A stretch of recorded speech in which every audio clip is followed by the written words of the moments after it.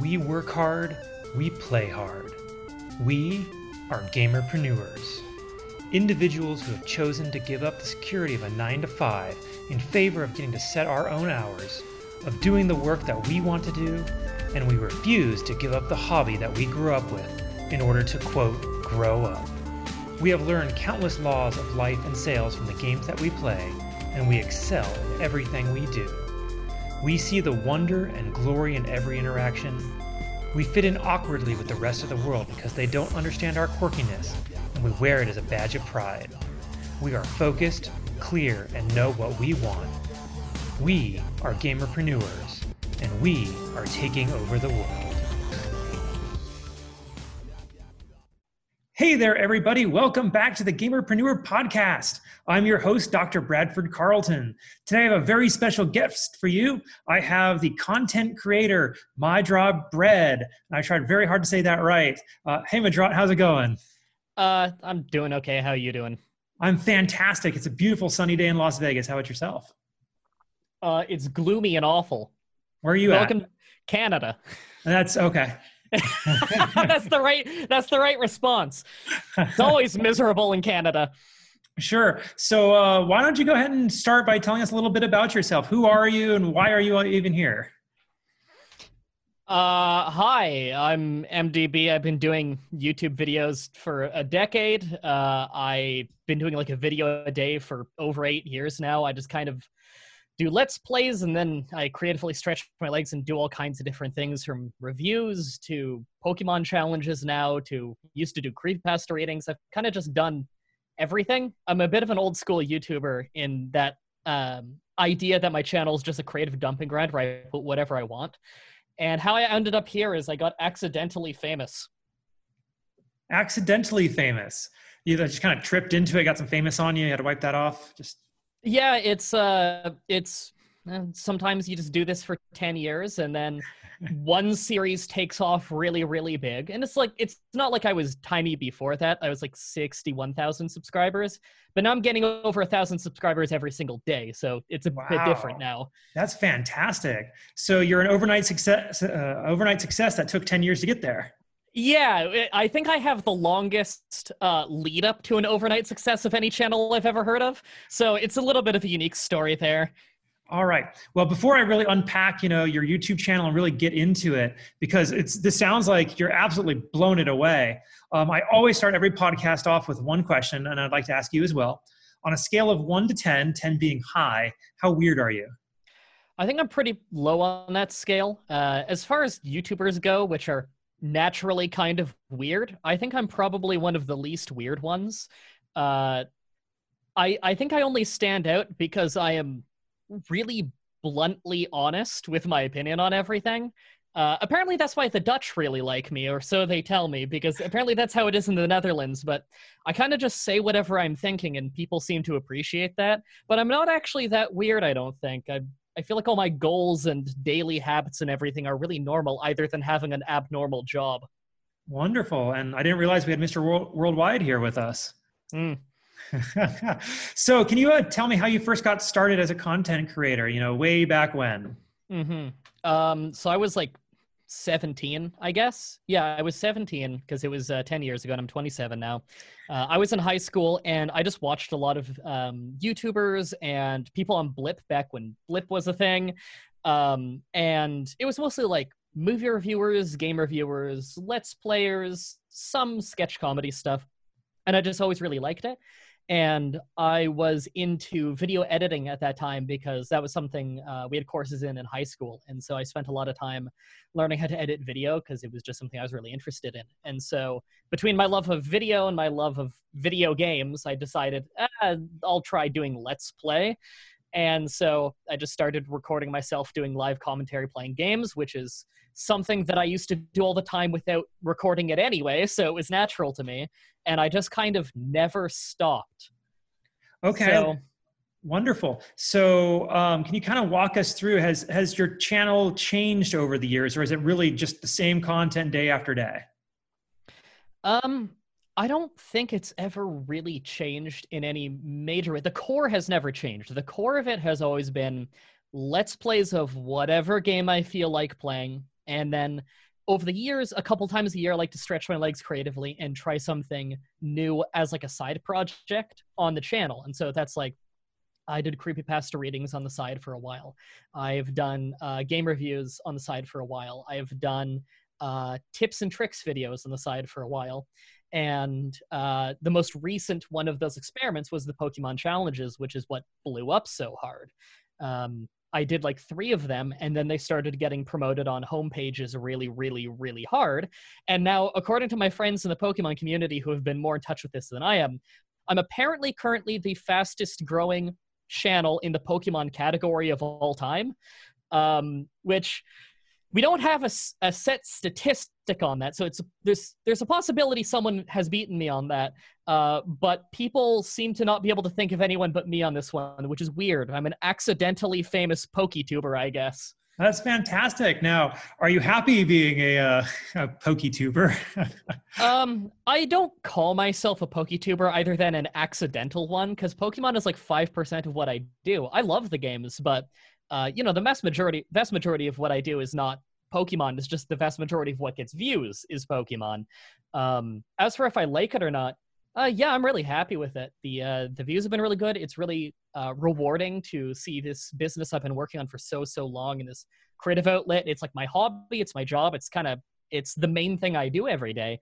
To see it really take off has been nice. And then obviously the influx of money has been big because I've lived most of my life hovering above or below the poverty line. So to all of a sudden get big on YouTube, and now like I literally paid off my whole debt in half a paycheck. Wow. It's kind of a big deal for me. Like I don't know what to do with the money because I've never had money, so I just bank it all and making plans on like immigrating and getting a house and stuff like that. So it's been pretty life-changing, and yet I live my day-to-day life identically to before.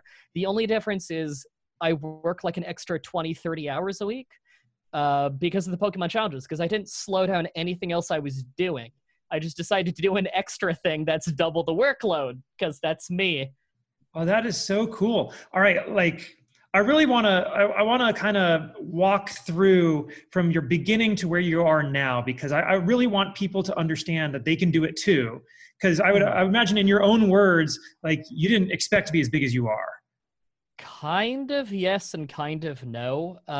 It's weird because I always knew that I had the skill set to make a living on it. I never knew how much of a living. I just figured it'd be like a modest living.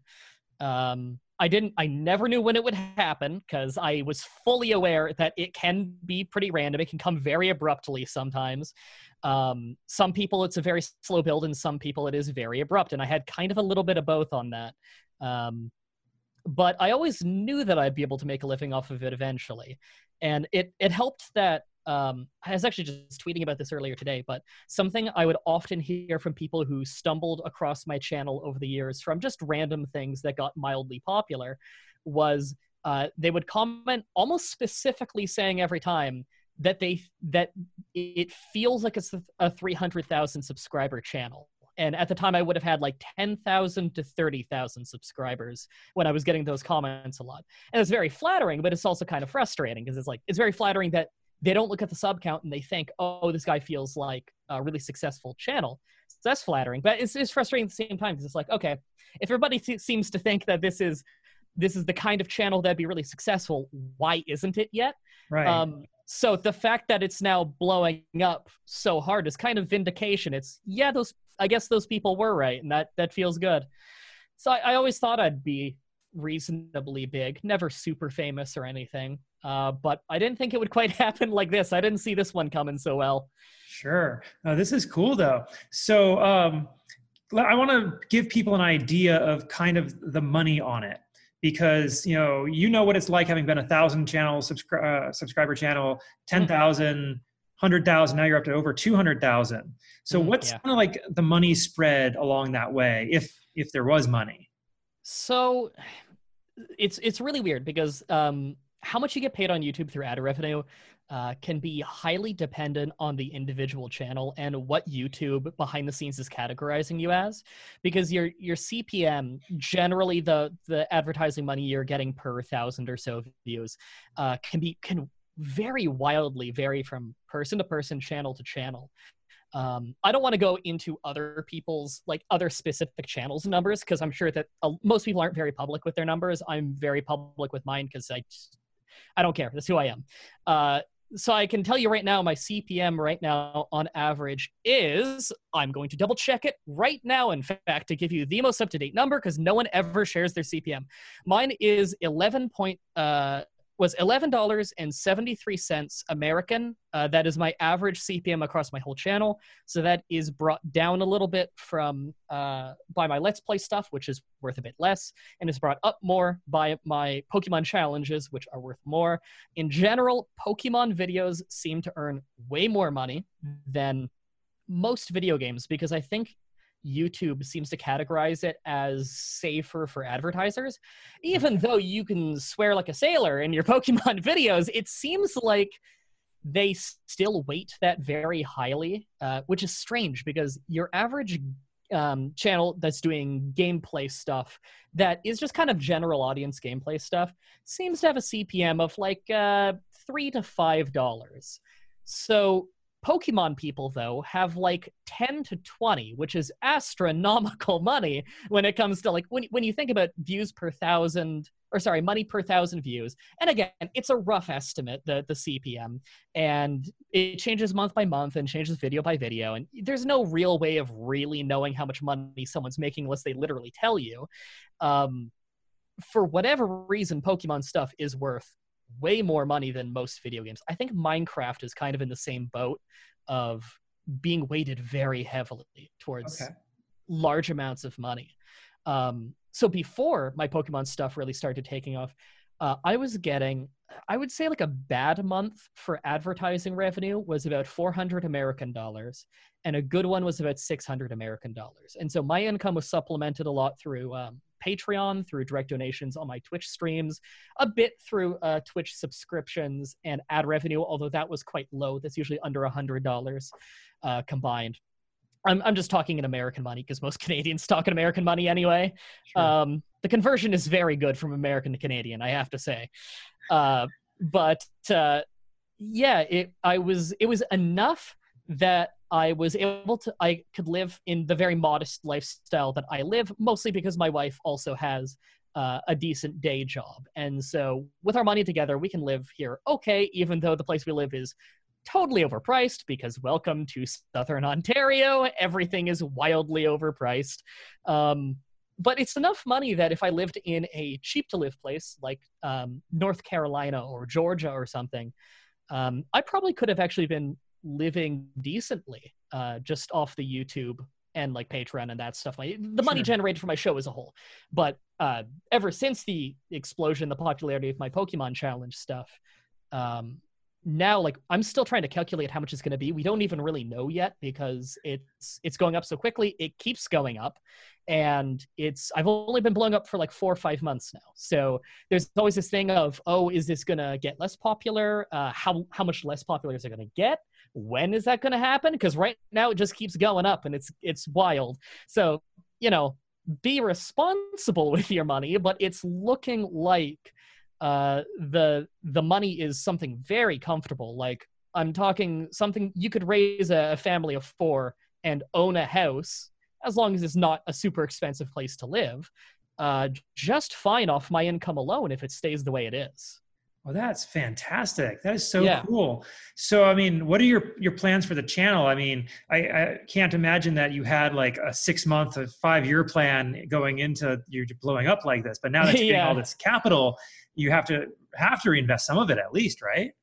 Yeah. So I only started using a bank account last year because, again, I am not used to having money. And so thankfully, I'm not a big spender. I live very lean. And so the vast majority of the money, like, I bought a few things to upgrade the show a little bit, and then I couldn't think of anything to spend it on. So it's all in a bank. But I am planning on reinvesting because it just seems like a responsible thing to do that I'm looking into. I have some other YouTuber friends who've made good money for a lot longer than me, and so they're giving me advice on looking into, I think it was called like mutual funds or something, and then there's like stocks and stuff, and it's all very confusing to me, but I'm slowly starting to learn what all of this stuff is. Again, banking is new to me, so there's that.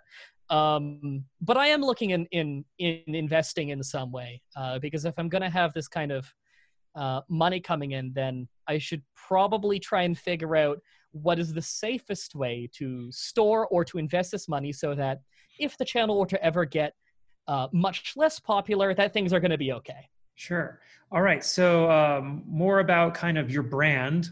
So the stuff around you, not just you. Do you have any like merchandise for sale?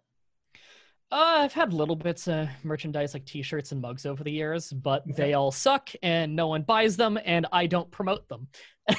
Okay, even now with your channel growing the way it is, you're still not seeing an uptick? No. They're all the designs are passable generally, but they're like references to stuff that like 100 people probably saw, so Okay, cool. So you got your Patreon. Has that seen an uptick as well, or is that still steady? Okay. I don't think I've even said the word Patreon in one of my videos since my explosion in popularity, so I'm not exactly promoting it, and yet I still have seen an uptick. I think I'm making like 200 American or so more than before the explosion in popularity, which is very little, I guess, when you compare it to how many views I was getting before and how many I'm getting now. But I had a weird channel before in that I think I'm the only channel I've ever seen where I was getting more dollars on Patreon per month than I got average views on my average video, because the people who had been watching me were watching me for so long. They basically grew up with me that they're just, I don't know, really invested in me and wanted to see me do well, and I appreciate that. Okay, wonderful. I have a ton more questions, but I kind of want to like ground us a little bit in who you are. Why Mah-Dry-Bread? Like the name? Yeah. It's a nonsense word. So my name is Mah-Dry-Stow, which in Canada is very hard to read and immediately know how to pronounce. I mean, I guess Mah-Dry's hard in any language because it's like a dead version of Welsh, which is borderline a dead language. So that's not an easy name. But it doesn't help that I'm also in a country where a lot of people are French. And so if you see a name that you don't understand, you will assume it's French and then say like Madro or something, which is not my name. So I just had a lot of nicknames growing up. And so as a joke, when I was 16, it would have been, my friend Mike turned to me one day and said, "You don't have enough nicknames. I'm going to make a new nickname, Mah-Dry-Bread." I'm like, all right, that's my new nickname. And then we spent the day trying to workshop how to spell it, because the original spelling, it's all just one word and everyone pronounced it differently when we showed it to them. So we're like, okay, this isn't working. So we just put it out like phonetically and it became that. So it has nothing to do with moistness or a wheat product or any kind of possessive term. It is completely a nonsense word. And I really wish it wasn't like my nickname, just because everyone because the whole point of spelling it that way was so that everyone would say it the same way, but everyone puts the emphasis differently, and everyone says Mah-Dry-Bread differently, and so it didn't help me in any way. But you can't help what nickname takes off with you. Like, it only took 2 weeks before teachers at school were calling me Mah-Dry-Bread or MDB, so that's just my name. Like, one person in my life calls me Madrat, and that's my wife. That's the only one. So that's my name now, is Mah-Dry-Bread. Even your teachers called you that? Yeah, they call me Mah-Dry or MDB because that's what everyone calls me, and it's just easier. Okay. Can we walk through the process of making a YouTube video? Because there's a lot of people out there sitting around thinking they wish they could be doing it, but like, what's the process when you started? What's the process now? Is it any different? It totally depends on the video.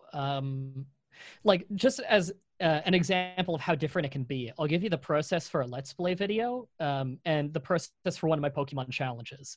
The process for one of my Let's Play videos, assuming it's like a locally recorded one, not a live streamed one, it is, I set up all my audio software and everything. I've got a fairly fancy audio setup where I can get Discord, which is what I use to co-commentate with people. I have that on one audio track. I've got my system audio on another, which will be the game, and I've got my microphone on a third one.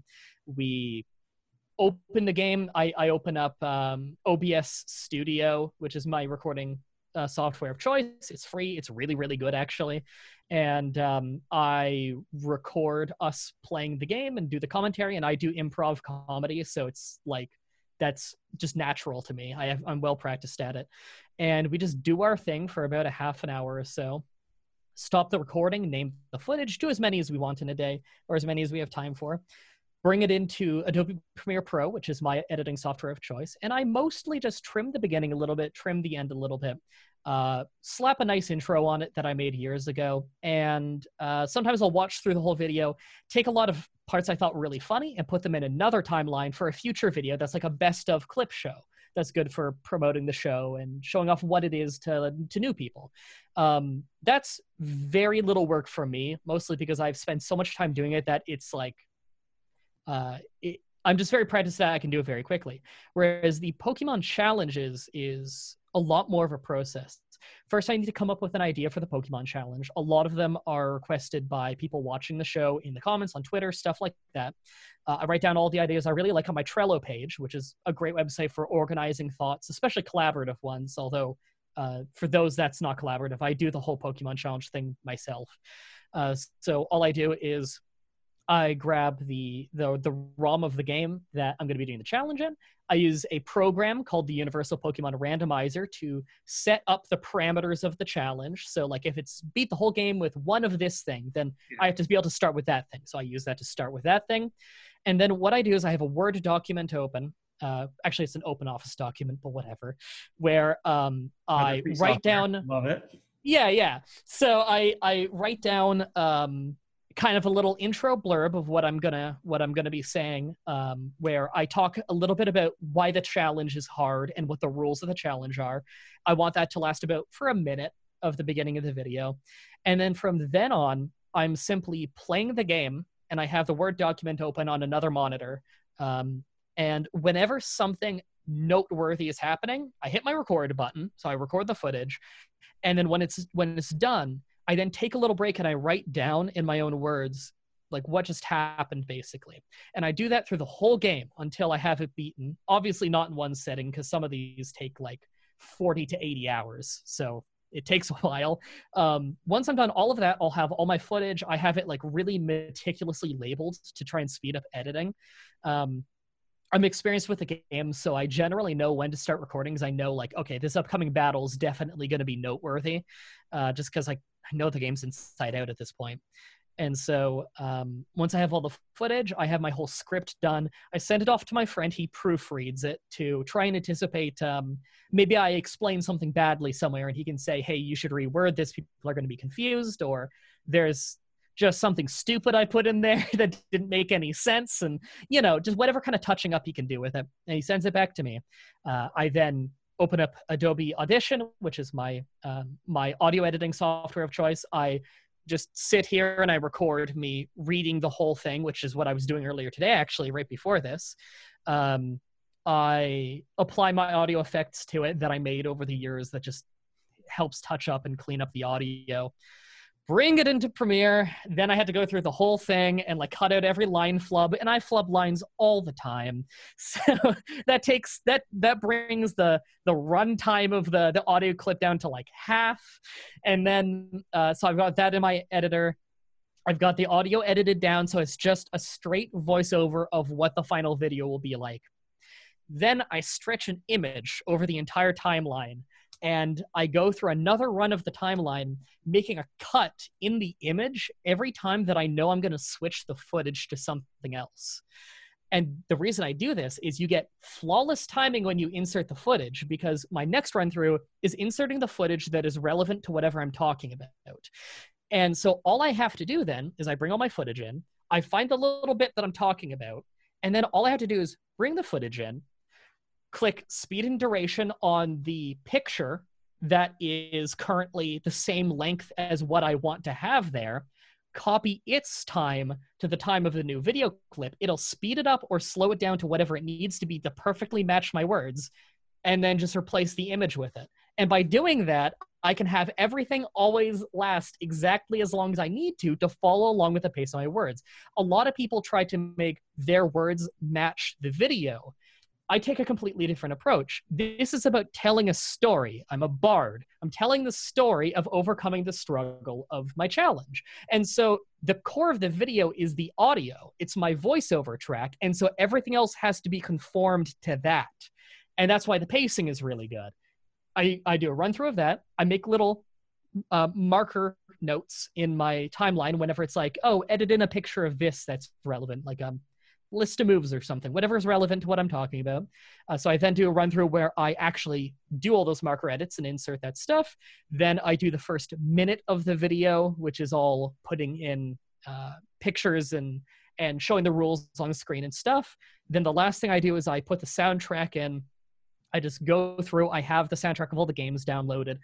I put in the songs where I think they fit the best to carry the mood of the video, render it, upload it, do a whole description, do 1,000 tags, make a big fancy thumbnail, and then I schedule it.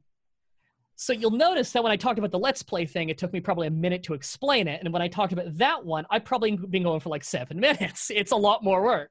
Yeah, no, and that's one video. Just blew my mind. Like, you actually just gave me a whole bunch of advice for my own editing, because I was one of those guys who doesn't match up the audio first. I'm like, let's put the video in and try to match the audio. Oh man, thank you so much for that. That's great. I'm happy to help because I'm the only person I know who does that, and it speeds things up. It just makes so much sense when I hear you say like, absolutely, I need to be doing that. Yeah, it's very, you get fast at it. It's like Control R is, I think Control R by default is speed and duration, although I may have changed it to that. I don't know. You can change any key bindings you need to speed it up. So I highly, highly recommend doing that to anyone watching who edits anything, like anything where you need to match footage to a voiceover. That is a fantastic way to do it.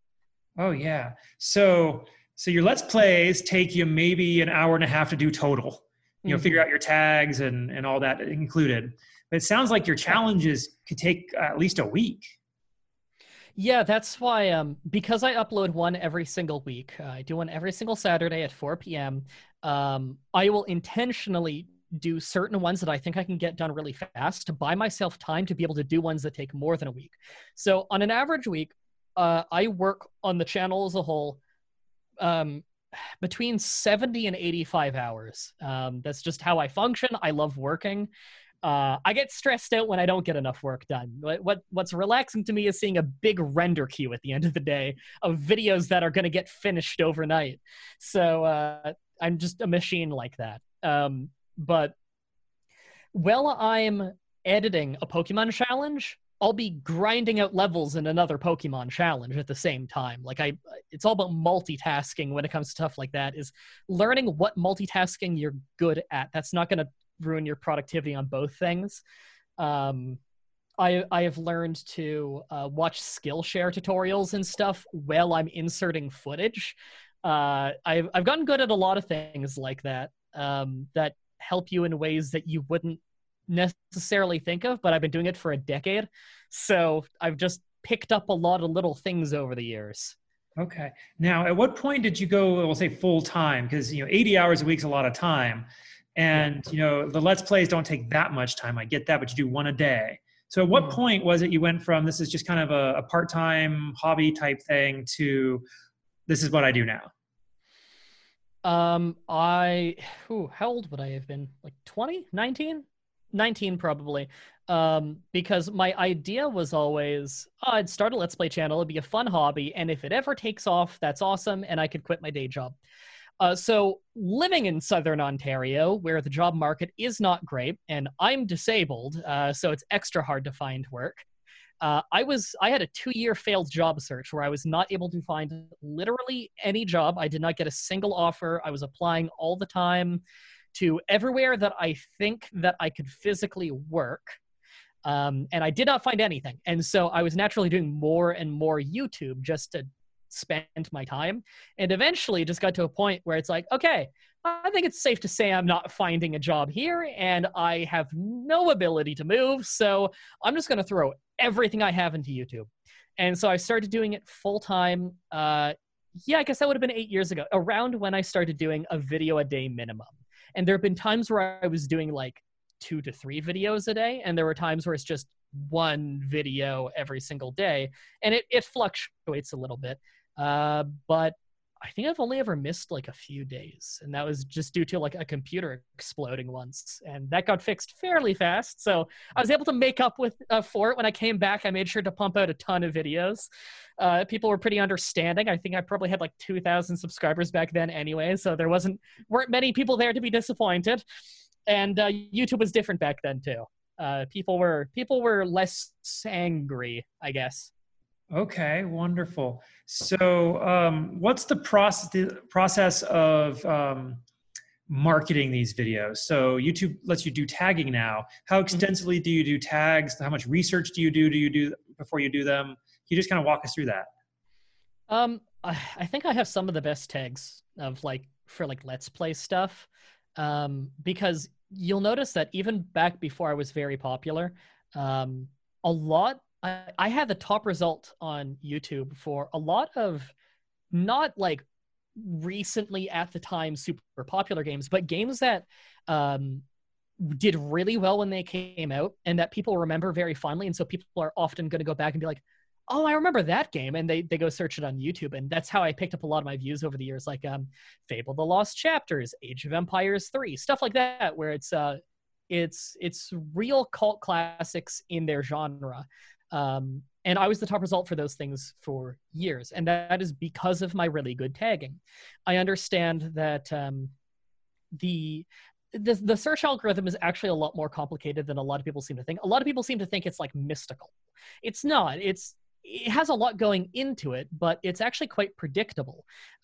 For instance, if you have a word in your title, description, and your tag, and you say it in the video clearly enough that the auto-generated closed captioning thinks that's what you said, then, if I had a video on Fable the Lost Chapters and I had Fable the Lost Chapters and gameplay in all three of those things, and I said all of those words in the video very clearly, then when someone goes searching Fable the Lost Chapters gameplay, then after a little bit of metadata has been built up on the video, because people have watched it a bit, the watch time is in a bit, YouTube has a general idea of the appeal of this video, it's going to put it really high at the search ranks as long as there aren't really heavy hitters above you, because it's going to understand, okay, like they're searching this term, and this term is used very, very heavily in the metadata of this video. So this is probably what they're looking for. And it performs well when people do click on it. So of course the quality of the video matters a lot, because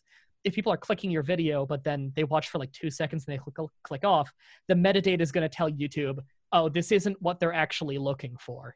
That's to combat clickbait, for instance. And so I did really well for a long time based on that. Just is the advice I gave other Let's Players for a long time is, don't try to compete on the biggest, newest, flashiest thing. Sure, maybe if you're really, really passionate about it, then that's perfectly fine too, because passion can take you far. But be specific, which is advice I didn't take, because my channel works in spite of myself because I'm stubborn. But the more specific you are, the better you're going to work your way into a niche and start building up an audience, and slowly over time you can work your way out from there. But if you're able to pick something where a lot of people are going to search it over the course of a year, but there's not a whole lot of competition, well, that's exactly what you're looking for. You're looking for high search, low competition, because you'll have a reasonable chance of getting reasonably high rates so people can start to see you. Obviously, you need to make quality videos, and it's going to get searched enough that, yes, you could build a bit of a community on this and start to get your foothold and work your way up from there. I forgot the original point of the question. That's all right. No, you gave some great advice there. I actually have a follow-up, so we'll just kind of go with that instead. Sweet. Okay. So what you're saying is you in some instances start with your tag and your keywords in mind, and then you make the video based on that, or you just make the video and then try to figure it out later? I would say it's a little bit of both. It depends on how you want to do it, really. If you're looking at your YouTube channel like a business rather than purely as a hobby, like if you're looking at it purely as a hobby, do whatever you want, just have fun with it. If you're very specifically trying to get it to grow and get more popular, then then it is a bit of both. It has to be something that you're knowledgeable on, and it has to be something that you're passionate about, or else you're probably not going to get very far. Because although if you're knowledgeable on it, but you're not passionate about it, then you're going to end up getting pigeonholed into something that you really don't enjoy doing, and you're going to burn out from that. If you're doing something that you're passionate about, but you're not knowledgeable on, then people are going to pass over you for other people, and they quickly realize there's people doing it better than you who, they know their stuff better than you. If you're passionate and you're knowledgeable about it, then that's perfect. What you want to do there is you want to start figuring out, okay, what do people want to know about the subject? What do people search about the subject? You can use like Google search trends and stuff is really great for that. There's programs like vidIQ, which are good for that. I believe TubeBuddy does something similar, but I'm less experienced with that. You want to see what are people searching related to that. Like one of the easiest ways you can tell, in fact, is let's say it's a video game you're really passionate about. You type the name of the video game into YouTube, and then you just hit the space bar and look what the autocompletes are, because that gives you a general list of what people are searching for that. And, maybe if you see one where it's like, oh, people are asking about the new Fortnite guns or something. I don't know much about Fortnite. But let's say you're really passionate about Fortnite, you're really knowledgeable about Fortnite, and it's some new shotguns were released. I don't know. And you're like, oh, I actually know a lot about that. Do some research on it, of course, and don't worry too much about being the first guy to it. People worry too much about that. You want to be the best guy to it. Look into it, research it, and make a real proper video on it. And even if you don't get high up on the search result right away, you'll get in the suggested videos of the other people doing content on that. Suggested videos get clicked a lot, and that's how most people get their start nowadays, is getting found through suggested videos of bigger YouTubers and starting to build up their own audience through that. So the tags are really important. That's what's going to get you in search and in suggested videos, and that's the foothold that you need.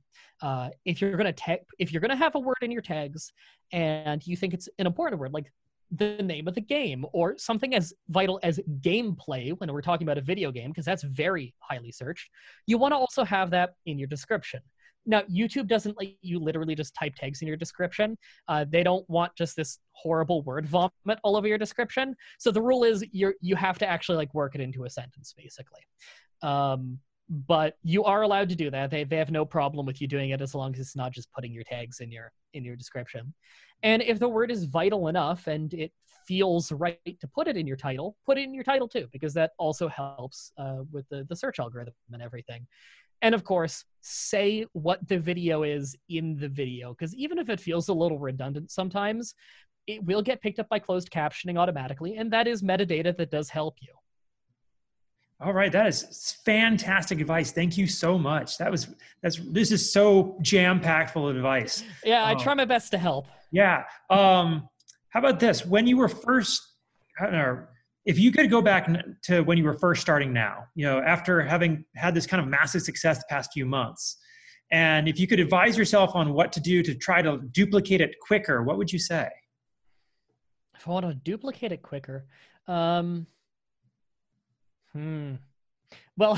the obvious and least helpful answer is, man, start doing Pokemon challenges before they existed yet. You'll get in on the ground floor. But the more useful advice would be, one, learning the tagging and how the search algorithm and all of that stuff works right from the beginning really would have shaved a few years off of building up the audience. I could have really God, especially back then, Let's Play channels used to grow a lot easier back then. And man, if I knew what I know about searching and descriptions and tagging and metadata and all of that, if I knew it then, what I know now in terms of that stuff, I would have gotten big on the Let's Plays before I ever got big on anything else. And that would have been really cool, because the Let's Plays is actually the thing that is my favorite thing to do, because I love improv comedy. And there's a healthy amount of that, and a healthy amount of teaching people a game, and a healthy amount of just having fun playing a video game with my friends. And those are all my favorite things. So the most important thing that I would tell a younger version of myself is just how all those algorithms work, and that there's nothing to I had this thing that a lot of very small YouTubers had, especially back then, and they have a little bit to now, where it's like, oh, I don't want to clickbait, and that's perfectly fine. But the thing is, a lot of people will interpret clickbait as literally just making a catchy title or something where it's like it doesn't lie in any way, it doesn't mislead in any way. It's just you made it look nice. Like I have like a red dot as like a separator for parts of my titles nowadays. I used to just use like a dash, a hyphen, whatever you want to call it, and that was fine. But just by using a red dot instead, it looks way nicer, and it's got color, so it's kind of eye-catching. The video content is of the exact same quality, and my click-through rate is higher now. So more people who are seeing it are willing to click it. That is literally just a positive. There's almost no effort put into doing that change, and it doesn't negatively affect anything. So I would tell a younger version of myself to kind of get over those hangups a little bit faster. What matters is the quality of the video and that you don't lie to anyone, you don't mislead anyone. Don't worry about, yeah, you titled it the big goofy thing, but don't just, you told them what the game is, you told them what you're doing and everything. Don't make your titles so boring. Don't make your thumbnails so boring. Like this is a comedy show. It doesn't need to be so clinical, you know? Just get over the hang-ups a little bit faster about like, I don't want to do this, I don't want to do that. That's what the big famous YouTubers do. I'm going to do it the right way. There's nothing wrong with collaborating. You like their channel, they like your channel. Why not have some fun? Do a video together. If it's successful, that's great. If it's not, you had fun. And so, yeah, that's a common thing I just see with a lot of small YouTubers is they have a lot of hang-ups on stuff that really doesn't matter. Just remember at the end of the day, is the video good? Is the audience happy? Is it doing well? And did you lie to anyone? Because if you lied to anyone, or you didn't have fun, or any of that stuff, then you're doing something wrong. But if you can't honestly say that you did any of those wrong, then what are you so worried about? All right, fantastic. So let's see. Your channel. So you've had a few like one series in particular just kind of go gangbusters. Has it been a rising tide lifts all boats kind of thing? Are you seeing more activity on all of your videos because of it? Yes, definitely. It's actually rising tide lifts all boats in multiple ways. In fact, I use that term on Twitter a lot. I like that term. It's in multiple ways. One, all of my Let's Play videos have been getting more popular. Part of it is that I do use the success of the Pokemon challenges to promote my Let's Play videos some more, let them know that like, hey, I do these other things. Like I do some Pokemon Let's Plays as kind of the gateway. So if you came in from Pokemon, you might give a chance to a Let's Play of Pokemon on my channel, and then you might just grow to like my commentary and like me and decide, oh, I'm going to check out some other stuff that he does. And that's great. I have actually seen a good amount of people moving over from that, and the Let's Plays are the most popular they've ever been on my channel, which is fantastic because I had years of growing by like from 30,000 subscribers to 60,000 subscribers. My Let's Play videos, on average, the view count was the same. That doesn't sound like it would make much sense, but that's just how it was. Whereas with this, for whatever reason, and it's probably that I'm very intentionally making sure that they're aware of the other things on the channel and not being pushy with it or anything. I am seeing a lot of bleed over into my other videos, which is fantastic. And the other way that the rising tide lifts all boats is I'm not the first guy to do Pokemon challenges. They've existed forever. And there's a few from channels such as Picaspri and JRose11. They both did 1 and 3 Pokemon challenges respectively, I believe, before I started.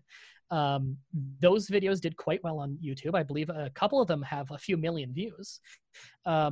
I saw those and I'm like, that looks like a lot of fun. I want to try it. And so like the first 10 seconds of my first one, I shouted them both out. And I just kind of did my own thing with it. And it's crazy because at first I would have some people being like, oh, you're ripping them off. And anytime you try anything, people are going to call you a ripoff of something. Back in the day on YouTube, if you ever swore in a video, you are now a ripoff of the angry video game nerd. That's just what people would call you. It was weird. But now what I'm finding is there are literally about 24 channels who have started their own Pokemon challenges, are doing quite well, and they shout me out and they tell me that they started because of me, and it is very flattering. And now I see angry comments in their comment section saying you're ripping off MDB, and I tell them to shut up because no, have celebrated. I've kind of accidentally spearheaded this whole thing on YouTube. Tons of people are having fun watching these videos across all these channels. Tons of people are seeing success, making them themselves and having fun with it. That's awesome. It's all of these YouTubers are getting started up doing this thing that they're having fun doing. People are having fun watching it. They're making good money out of it and getting their careers started, and it's doing well for me too. I literally tell them, don't be afraid of doing the same challenge that I did. That's perfectly fine. You'll get in my suggested videos, you'll grow through it, and then you can just do whatever you want. Have fun. Like, I don't know. I can only see that as a good thing. I want more competition. More competition makes me work harder. That's wonderful. That's a great attitude to have too. A lot of people are like, oh, competition, it's going to take, food out of my mouth, but that's not necessarily true because competition makes you be more innovative. Yeah, and that spreads it across more of YouTube. More people get into watching Pokemon challenges. And so as far as I'm concerned, if I were to lose out on any money due to other ones getting popular, that's largely my own fault because I'd be dropping the ball. As long as I keep on top of my quality and I keep on top of my schedule and I'm having fun with it, then I don't think I'm ever really going to be in trouble doing that. And I'm just really happy to see that other people are doing well with it as well. All right, wonderful. Now, so do you have any advice for someone, we'll say, like me? My channel currently has 9 subscribers, which I'm woot about because it's, I started only a couple of weeks ago. That's pretty cool. Yeah, that's not bad. That was faster than me.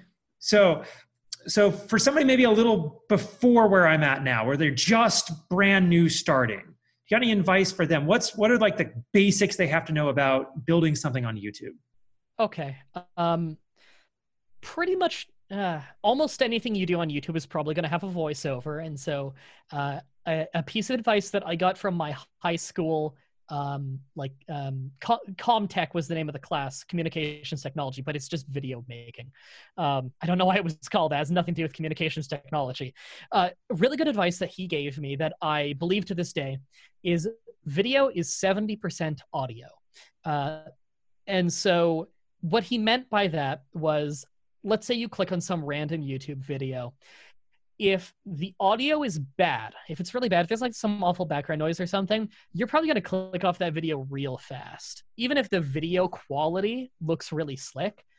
But if the video quality, the bit rate's not so good, the quality's a little low, the resolution's a little low, but the voice and the music sounds really buttery smooth, they'll stay.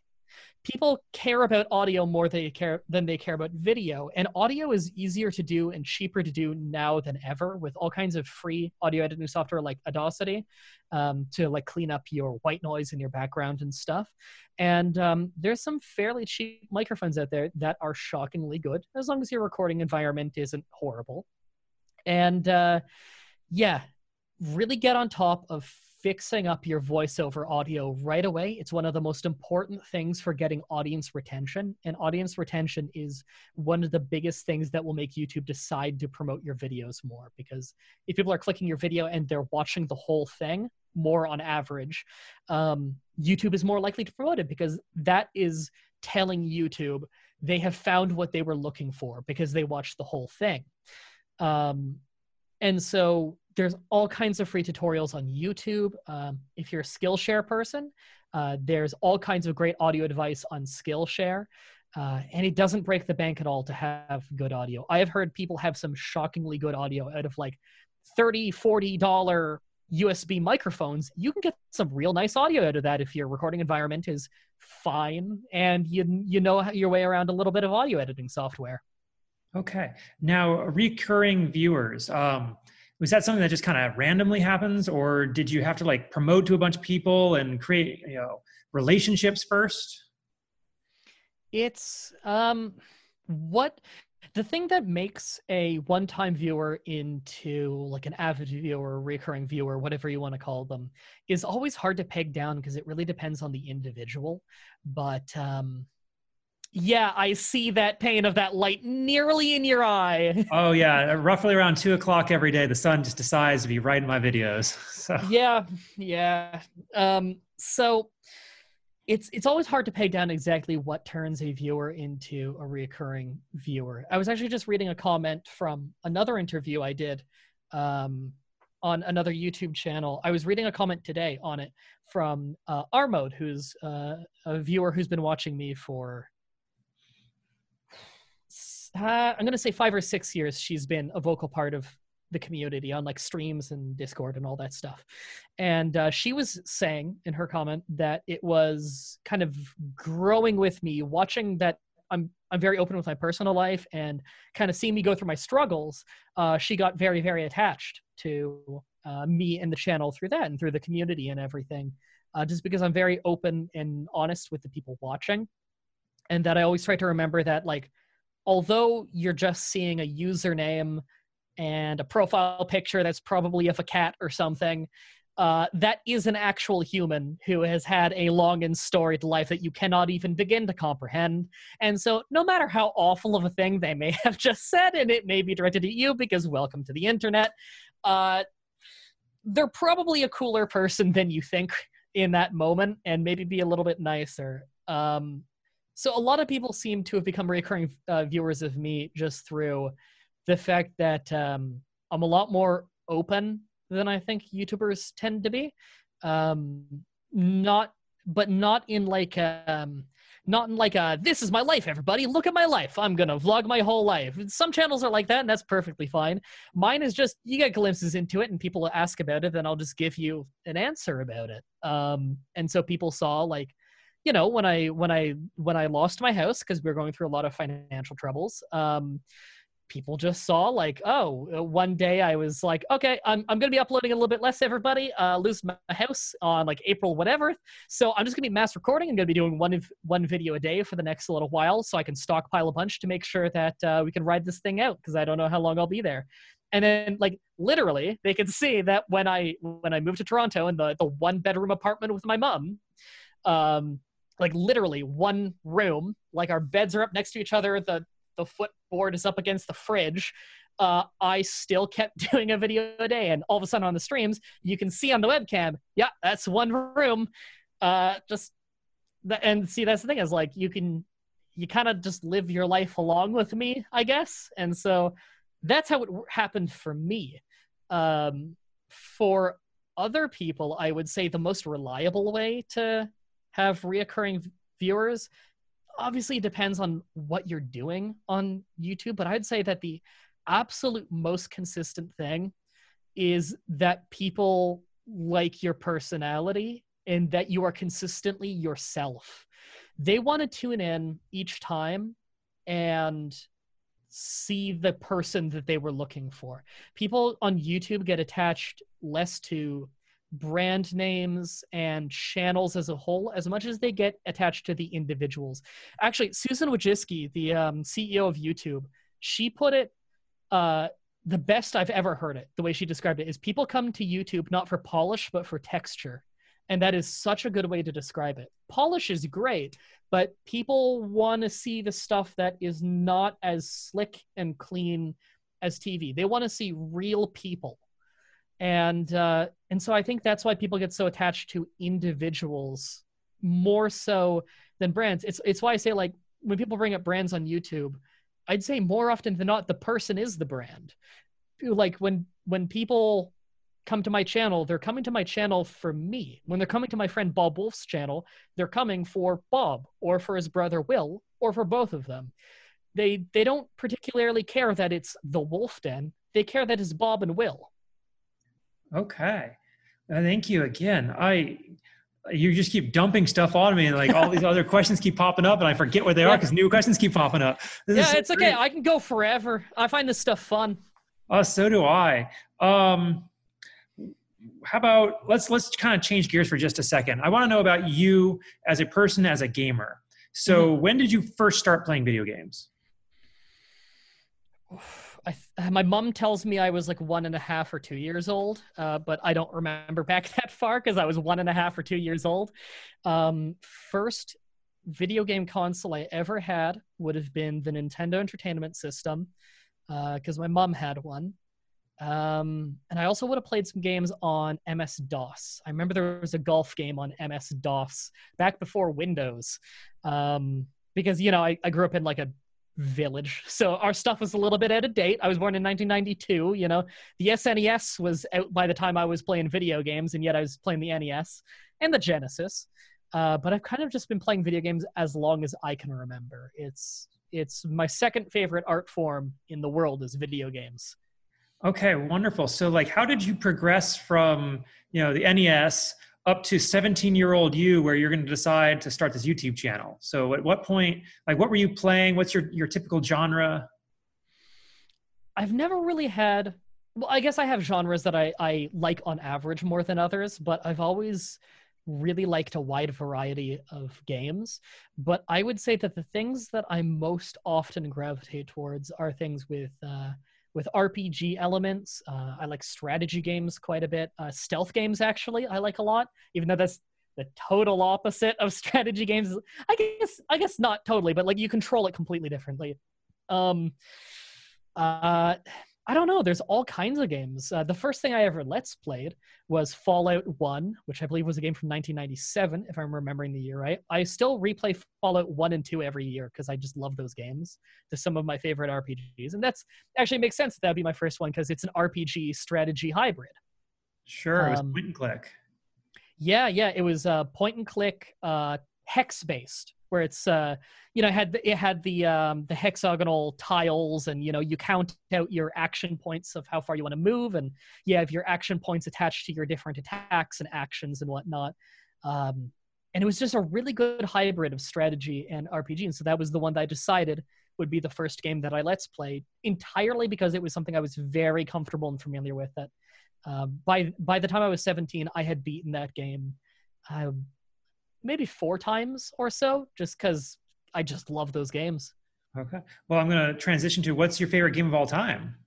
Deadly Premonition, which is not a common pick. I can't say I've heard of it. What it's about? So Deadly Premonition, you may have seen a GIF of it on Twitter or something. It is, I really like janky video games that were programmed astonishingly poorly, but had so much love and passion put into them and so much personality that you can kind of overlook it, which is why I like so many like games so bad it's good. Kind of, not necessarily. It's kind of a branch of that. I do like a lot of so bad it's good games, mind you. However, I'm a really big fan of like mid-2000s Eastern European PC games, or what I call Eurojank. They are games that were made in like post-Soviet states where the knowledge of programming is quite poor, but they have these really, really fascinating stories to tell and settings that they want to make.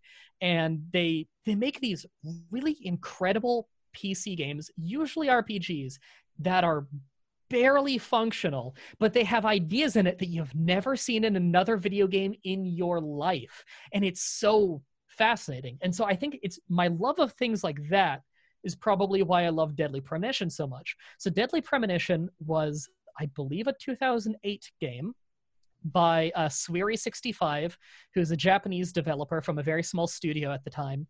And it's just kind of a passion project of his that was originally like a bargain bin game for the Xbox 360. You look at the cover, it looks like this totally crap, generic $20 horror game. But what you end up getting if you play this game is you get this weird Twin Peaks-inspired Animal Crossing murder mystery where you're this eccentric detective with like some kind of alternate personality or something in his head that you're never quite sure what it is. He's talking to someone called Zach who's not there, and you're like, is it another personality? Is there some kind of mystical element to this game? I don't know. You're like fighting like zombies, but no one else ever sees the zombies. And there's a murder mystery going on, and you're in a small town called Greenvale, and the majority of the game is driving around town, getting lunch at the diner, meeting all the townsfolk, trying to figure out this murder mystery. Everyone has their own daily schedule, hoping the game doesn't crash because it's programmed like crap. And it is a genuinely exciting, emotional, fantastic video game on many levels. The reason I don't call it so bad it's good is because the bad things are kind of frustrating. The reason you love it is for the genuinely, really astonishingly well done things. It's a very quirky game, and a lot of it I don't think was intentional. It's just it's made by a quirky guy. I like games.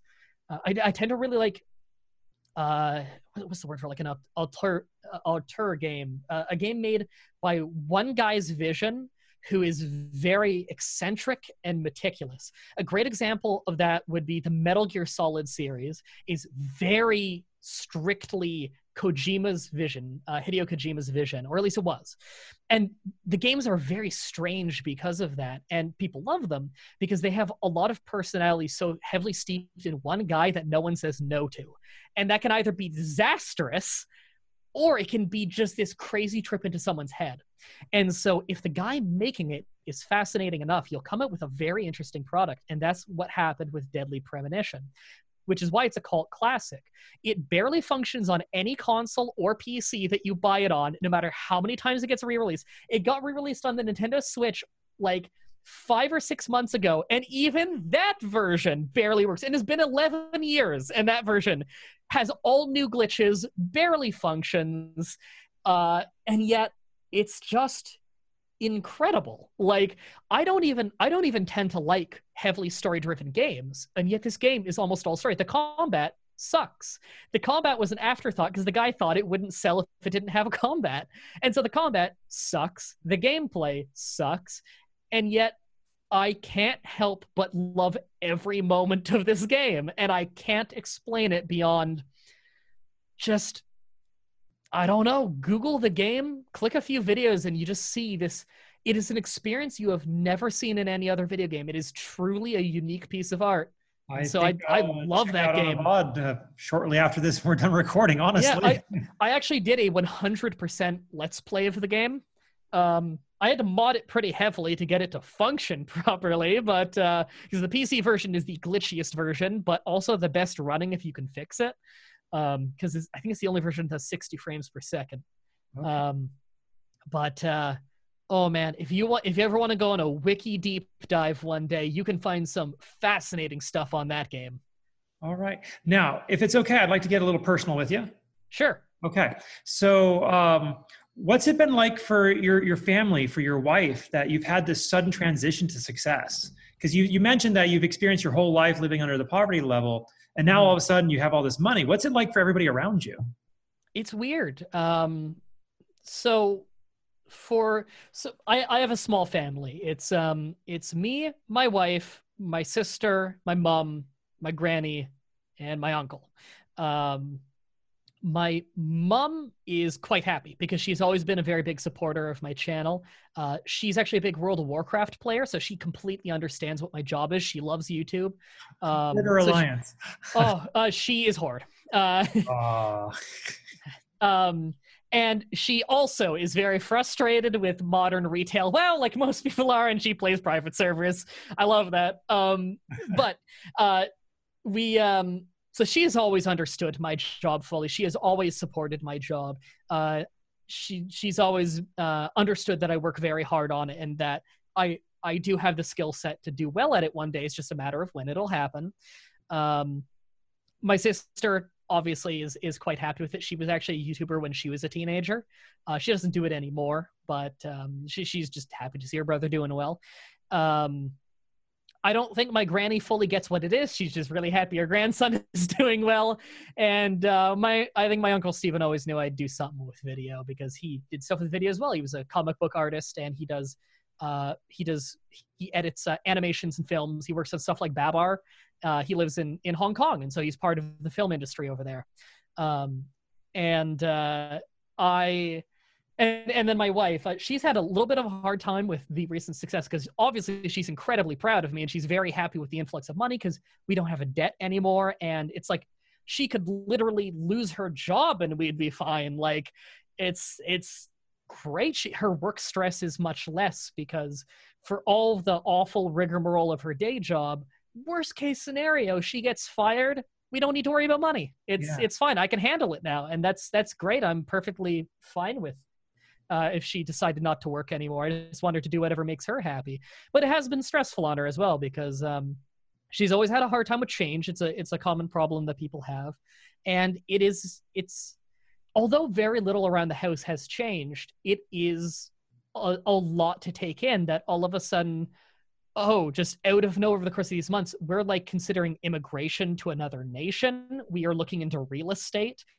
We need to figure out like, okay, what is the best kind of immigration visa that I could get? What applies best to me? Who am I going to need to talk to? I'm going to need to get an accountant.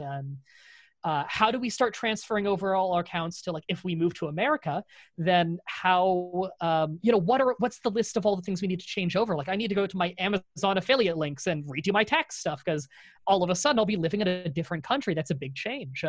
There's very little has changed in how we live our day-to-day life, but so much has changed in terms of what we have to plan for. All of a sudden it's like, oh, like, we've always wanted to have kids and start a family, but it's always a thing of, well, we'll worry about that when we have the money that we can actually raise a kid.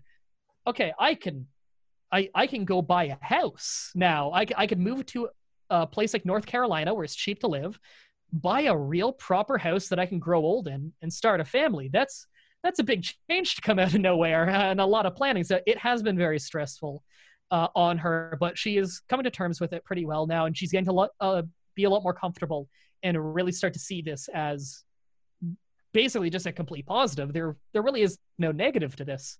Well, that's so wonderful. I'm so happy for both of you and your whole family. This is great. Thank you. Yeah. So now, if it's okay, I'm going to humble you just a little bit. Okay. What's something you failed at? Not necessarily gaming related, but just generally something you failed at. Because having success is one thing, but I want my viewers to understand that not everybody has always been successful. Of course. And I think people learn more through failure than they do from success anyway. If you want to look at my YouTube channel as a business, even though I mostly look at it as a creative outlet, even though it's literally my job and I treat it like a job, it is a creative outlet to a large degree for me, which is why I do so many things I wouldn't advise. Like, if you're truly trying to make a really successful business and you have one series you do 14 times a week that gets like 1,000 views, and you got the one thing that gets 300,000 views in a week, maybe you just focus on that one. But I'm stubborn. So failures, if you want to look at my channel as a business, there's been plenty. I put a lot of time in a lot of those tips and tricks videos, and only really 2 of them did super well. And if you want to say the creepypasta readings, they did really well for me in the early days, but I did like 120 of them, and maybe 30 of them did really well. So that's not a great success ratio there. The game reviews I did never went anywhere at all. I just had fun making them. So if you want to look at it from business perspective on the channel, sure, I've failed formats of videos quite a few times. But I don't necessarily consider those failures so much as just fun little stretching of my creative legs. The things I'd consider more of failures, and ones that I'm happy I learned from, is I used to have an attitude problem for a really long time. I would say I only really started to clean up my attitude I'd say 3 years ago. Maybe 4 years ago. I don't know. I was really jaded for a really long time, and kind of because I have some disabilities, and they're not super bad. It's Ehlers-Danlos and it's cerebral palsy, and it's mild cases of both. And I learned when I was 20 or 21, I have aphantasia, although I don't think that's what it was named back then, because I know the name is actually quite recent. It's the inability to picture things in your head. So I have conditions, and they keep me from doing some things and living a totally normal life, but really it's not horrible. I can't drive, and I can't travel places on my own very well because I get lost. Those are the main ways that it impacts me. Now that I've got my body in good shape, the joint pains from Ehlers-Danlos aren't such a big deal anymore. But still, I was by fluke born in a way that I have a lot of genetic issues, and that's a hard thing to come to terms with, and it took me a long time to come to terms with that. But you don't let them hold you back is the important part. Yeah, I didn't let it hold me back eventually, because for a long time I'd make excuses for myself because of it. And when I started to get a better attitude and I stopped letting it, I now have an approach more of, it doesn't really matter that I have these things, because what my idea used to be was that no matter what I do in life, I will have been worse at it because of the circumstances I was born into. And maybe that is true on some level, but really everybody has so much wiggle room of their potential and what they can do in life and what they will do in life, that even with all the conditions in the world, if I put my all into it, I'm still going to get so much more done than the average person. And it's not a competition. It's just a way of looking at it for myself where it's like, okay, truly, I could be in way worse shape. And still, if I'm working this hard, I'm going to make so many people happy. Like if I were in a wheelchair, my life would be way worse. But if I were still doing all this stuff and everything I'm doing right now, I could, like, in terms of my job, I could do in a wheelchair. If I were to do all this stuff, I would have still made so many people happy. I get like 4 million views a month right now across my whole channel. That is so many people that I am entertaining, and I'm wildly proud of that. And so, yeah, it doesn't really matter as much as it used to feel like it did that I have these disabilities, because I live a really normal life. I live a happy life. I make the people around me happy, and I make millions of strangers happy. Like, I'm making a good money so I can provide a good living for my family. And, you know, if my sister's car breaks down or something, then I can throw the money at it and just fix it. And it's not something that we need to worry about. You know, I want to get my mom a house because, you know, she took care of me for so long and everything. And I want to make sure that she's taken care of, because, you know, no one's taking care of her either than me and my sister, you know, make sure that she's doing okay. And I'm so glad to hear you say all that, because so many people that I've met who find themselves into sudden wealth, it's all about them. And they just go out and splurge and binge spend as much money as they can and leave the little people behind. So I'm really proud to hear you say that, because, you know, good for you. Yeah. And that's how I've always tried to look at it. Is the most important thing in my life are the people that I care about, whether I call them family because they're blood related, or I call them family because they're so close that they may as well be. I was below the poverty line on my income, living in that one room in Toronto when my sister called my mom panicking because her car broke down on the highway.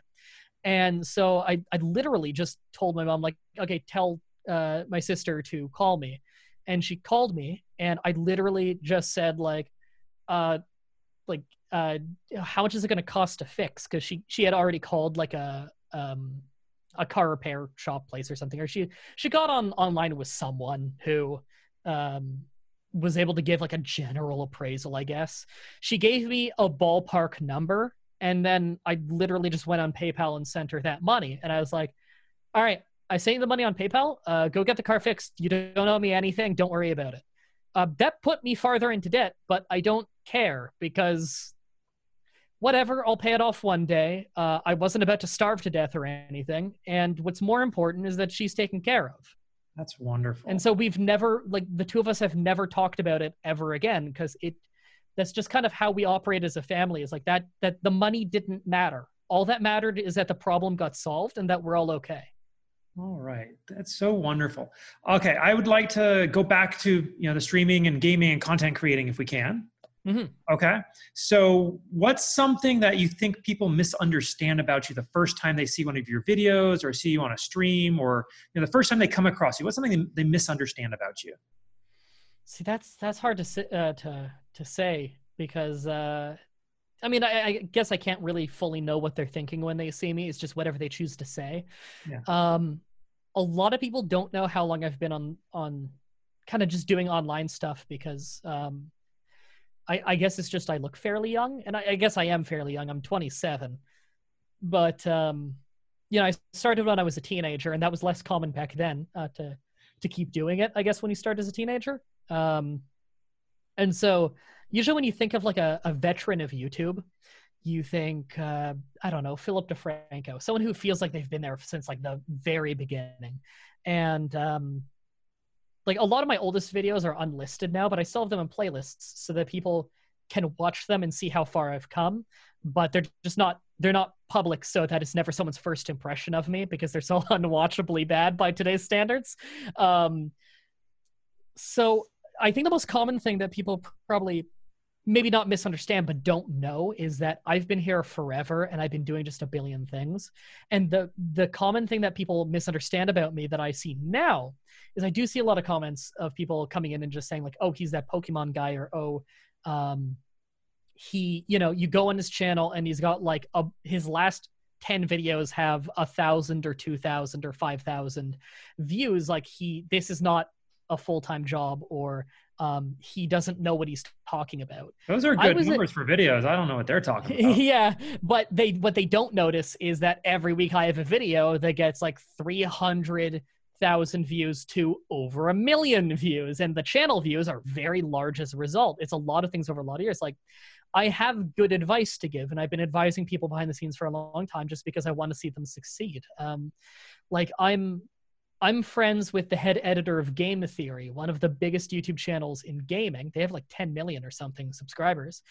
I'm friends with the head editor of that show. He's a really good friend of mine, Dan, and I've given him advice on descriptions and tags and titles and stuff because he's fantastic. I want to see his personal channel take off. And that was advice that I was giving him, and advice that did very well before I started having this explosion. I'm doing the same thing that I've been telling people to do for years.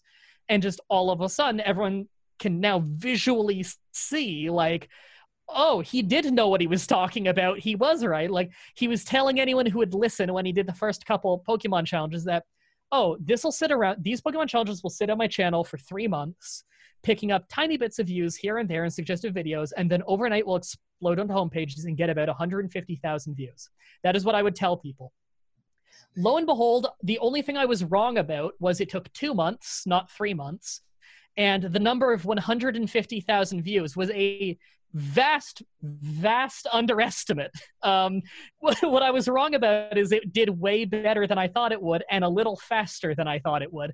But the process was exactly what I said it was going to be, because I've seen it happen so many times, and I know how the algorithm works. Oh, that's incredible. So you just have so much advice. I'm so glad you were willing to come on with us today. Thank you. Yeah, I have a couple more questions before we wrap up, though. Yeah. So what would you say the best compliment you've ever received, either in your comments or in your chat, has been? Because, you know, you've had to have had a ton. And what are the ones that have like really hit you? Okay, I have had a ton. I'm going to give you 3 answers here because these are like the top 3. They're all different breeds of compliment. 1, every time I guest on someone's show, a ton of people hate me. And so I love finding the most creative ways they have to put me down. And I love this one so much. And so it's not technically a compliment, but I take it as one because it's so creative and so funny that I wish I came up with it. This guy looks like he thinks he's the coolest guy at the Magic the Gathering tournament. Oh, that's good. That's really good. But the most flattering comment, or my favorite compliments, I guess. 1 is the aforementioned people who would say you feel like a 300,000 subscriber channel, because that really was validation for me and really boosted my confidence in some way. Of people who didn't see the subscriber count, they weren't looking at it, thought that, oh, this is a big, great channel. This feels like someone who is really doing well. And that really made me feel good, because it's like, okay, I am doing something right. The content is not necessarily why I'm not growing very fast.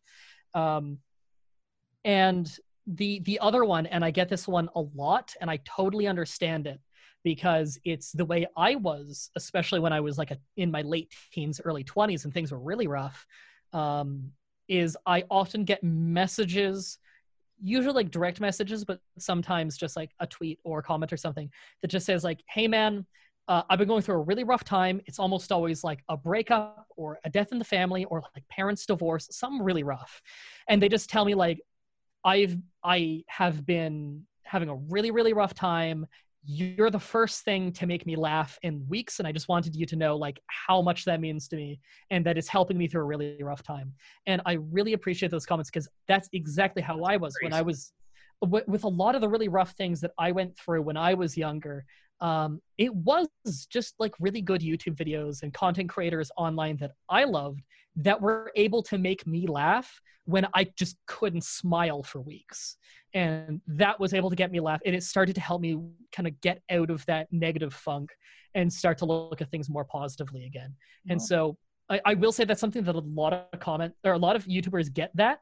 I bet you just about any YouTuber who is beyond 3,000 subscribers is probably going to tell you that exact same thing, that they get comments like that. And it's funny because almost every time I get a comment like that, they always say, you probably hear this all the time, but don't let that stop you from telling it to someone, because it is still a really touching thing to say to someone, and they will appreciate it a lot. It doesn't matter how many times you hear it, it still really makes your day. Well, that is so wonderful. Now I'm going to do on the flip side. So you got the nice compliments. What's the worst trolling you've ever received? Well, there's this one guy who said that I look like the coolest guy at a Magic the Gathering tournament. I guess it depends on our definition of trolling. Like, if we want to go like old school definition of trolling of just like a really good online prank, I don't think that's ever happened with me. If we want to go with like the mean stuff, when I was living in that one room in Toronto, some group of people on Reddit decided it'd be really funny to go around to random streamers like Twitch and Hitbox streamers and stuff, and start DDoSing them so their internet would go down during the stream. They picked me, and it's literally like, at that point, it's like, okay, I'm below the poverty line. Money's really, really bad. We're living in this one-room apartment and everything. I am trying to stream in like the 3 hours a day I would have that I'd be able to stream, and trying to make a little bit of money and trying to put on a little bit of show for the people who've been watching me for these years, and you're bringing my internet down. Like, that is a truly awful thing to do. And I'm sure they didn't know my story or anything. They really did seem like it's just a bunch of teenagers going from stream to stream being dicks. But that was probably the meanest one, because it's hard not to let that get to you. That sucks. Sure, but at the very least, I'm watching you say these things, and you have a smile on your face. So at least you can see the humor in it looking back now. Oh yeah, because that's the thing, is like, that's how me and my mom have always dealt with everything, is just dark humor. Of we laugh it off because we've been through worse than getting DDoSed. Whatever. We lost our house that year. Like, we've been through way worse than that. We were making jokes about losing our house as we were moving things in the car. Like, whatever. I can laugh about everything at this point. Sure. All right. So I have noticed that you're probably gonna have to vacuum after this interview because you've dropped a lot of names. So what's the community of YouTubers like? It sounds like you know some of them and they know you. What's that community like? It's hard to say, because people say like the YouTube community, and in reality, it's a million small communities that have a lot of overlap. It's like a Venn diagram that has 1 million circles, and it's wild. So there's a lot of YouTubers that I know very well that I consider very close friends. There's ones that are acquaintances. There's ones that, you know, they watch me or I watch them, but it's not mutual. Like, there's this gigantic web of stuff like that. But in general, what I will say is, your average YouTuber who is even mildly successful in this and growing and putting their all into it is probably a really good person, and you're probably going to get along. And sure, there's plenty of times where two good people don't get along because the personalities don't match up. That's just a common thing in life. For the most part, though, you have so much in common with every other YouTuber of generally your size that you're probably going to get along once you're past like a few hundred subscribers. The worst YouTubers I've ever met in terms of being just jerks and not knowing what they're talking about, but they act like they know everything and all of that, I met most of them when I was like under 500 subscribers. That is where you get the largest quantity of people with real bad attitudes, because their bad attitude is what's holding them back. The majority of YouTubers, like, everybody seems to think like there's all these YouTubers at the very top who are just total scumbags. And there are some, but it only feels like there's so many because they're at the very top. And some of them at the very top are scumbags. It's really not all of them. People focus on the negative. The majority of YouTubers that you reach out to and you message, who can immediately recognize that you're putting effort in just like they are, you have a baseline level of respect with them that things are going to be fine. Even people from other fields, like I got messaged by Travis Banks a few weeks back. I'm a massive pro wrestling fan, and so I'm a big fan of Travis Banks. He's a pro wrestler on WWE's NXT, and I'm a fan of his. So when he messaged me, it's like, whoa, like, I'm a big fan of this guy. Turns out he was a big fan of me. He's a big Pokemon fan, and now we talk like a few times a week. And he works in a completely different field of me, but we both are very hardworking individuals who happen to have something in common. And so we get along really well. And that's kind of what I've found is YouTubers are brought together through a shared, not just a shared passion, but that they are both passionate. Passionate people like passionate people, and passionate people tend to rise to the top of YouTube. Okay. So you've said you give lots of advice to people. What's something that you see YouTubers, either big or small, doing incorrectly or wrong that you just want them to know? Well, tagging to some degree, but if you're big enough, you can get away with having bad tagging. I would say the most common thing that when I see it, like you can be successful in spite of it, but when I see it, like I just want to sit down and talk to them and be like, you know, there's this one thing, you don't need to worry about this so much, is I have a really good radar for when someone is trying to put on an act, and not put on an act in a way of like trying to deceive people, although plenty of people do that and that sucks. But when it's like someone is very uncomfortable and they're trying to put on this over-the-top personality because they think that's what people want to see, and they don't think they're interesting enough, they don't think they're exciting enough, so they're trying to be this big personality. And I can kind of see through that, and I can see like, they're kind of uncomfortable and they've got a lot of self-doubt and everything. And some people see that as, oh, they're being fake. This happens a lot in Pokemon communities, actually. There's a lot of Pokemon YouTubers. I won't say any names because I don't want them, I don't want to like call them out and be like, you have low self-esteem. No, I'm not going to do that. But there's a lot where part of their big personality is not that they just have a big personality. Some people do. It's that they feel uncomfortable and they're trying to be something that doesn't quite fit them. And what I try to remind those people when I get in a conversation with them is people like you more than you think you do when you're yourself. As long as you talk about what you're really passionate about, your passion will come through and you will be naturally excited. And the biggest YouTuber in the history of the platform did get big when he was doing stuff that he thought would be funny and what he thought people wanted to see. But nowadays, he's the biggest he's ever been, and he regrets those times and says, I should just be more confident with myself. That's PewDiePie. That's why PewDiePie is so different now than he used to be, because he says, in his own words, that, paraphrased, of course, I don't remember the exact words, but he said that he used to be uncomfortable. He used to just yell and scream because he thought that's what people wanted to watch. But when he started to tone it down a little bit and just be goofy in his own way, he realized people liked that more, and people liked him as a person. They didn't necessarily, they say that they like PewDiePie, but they really like Felix, you know?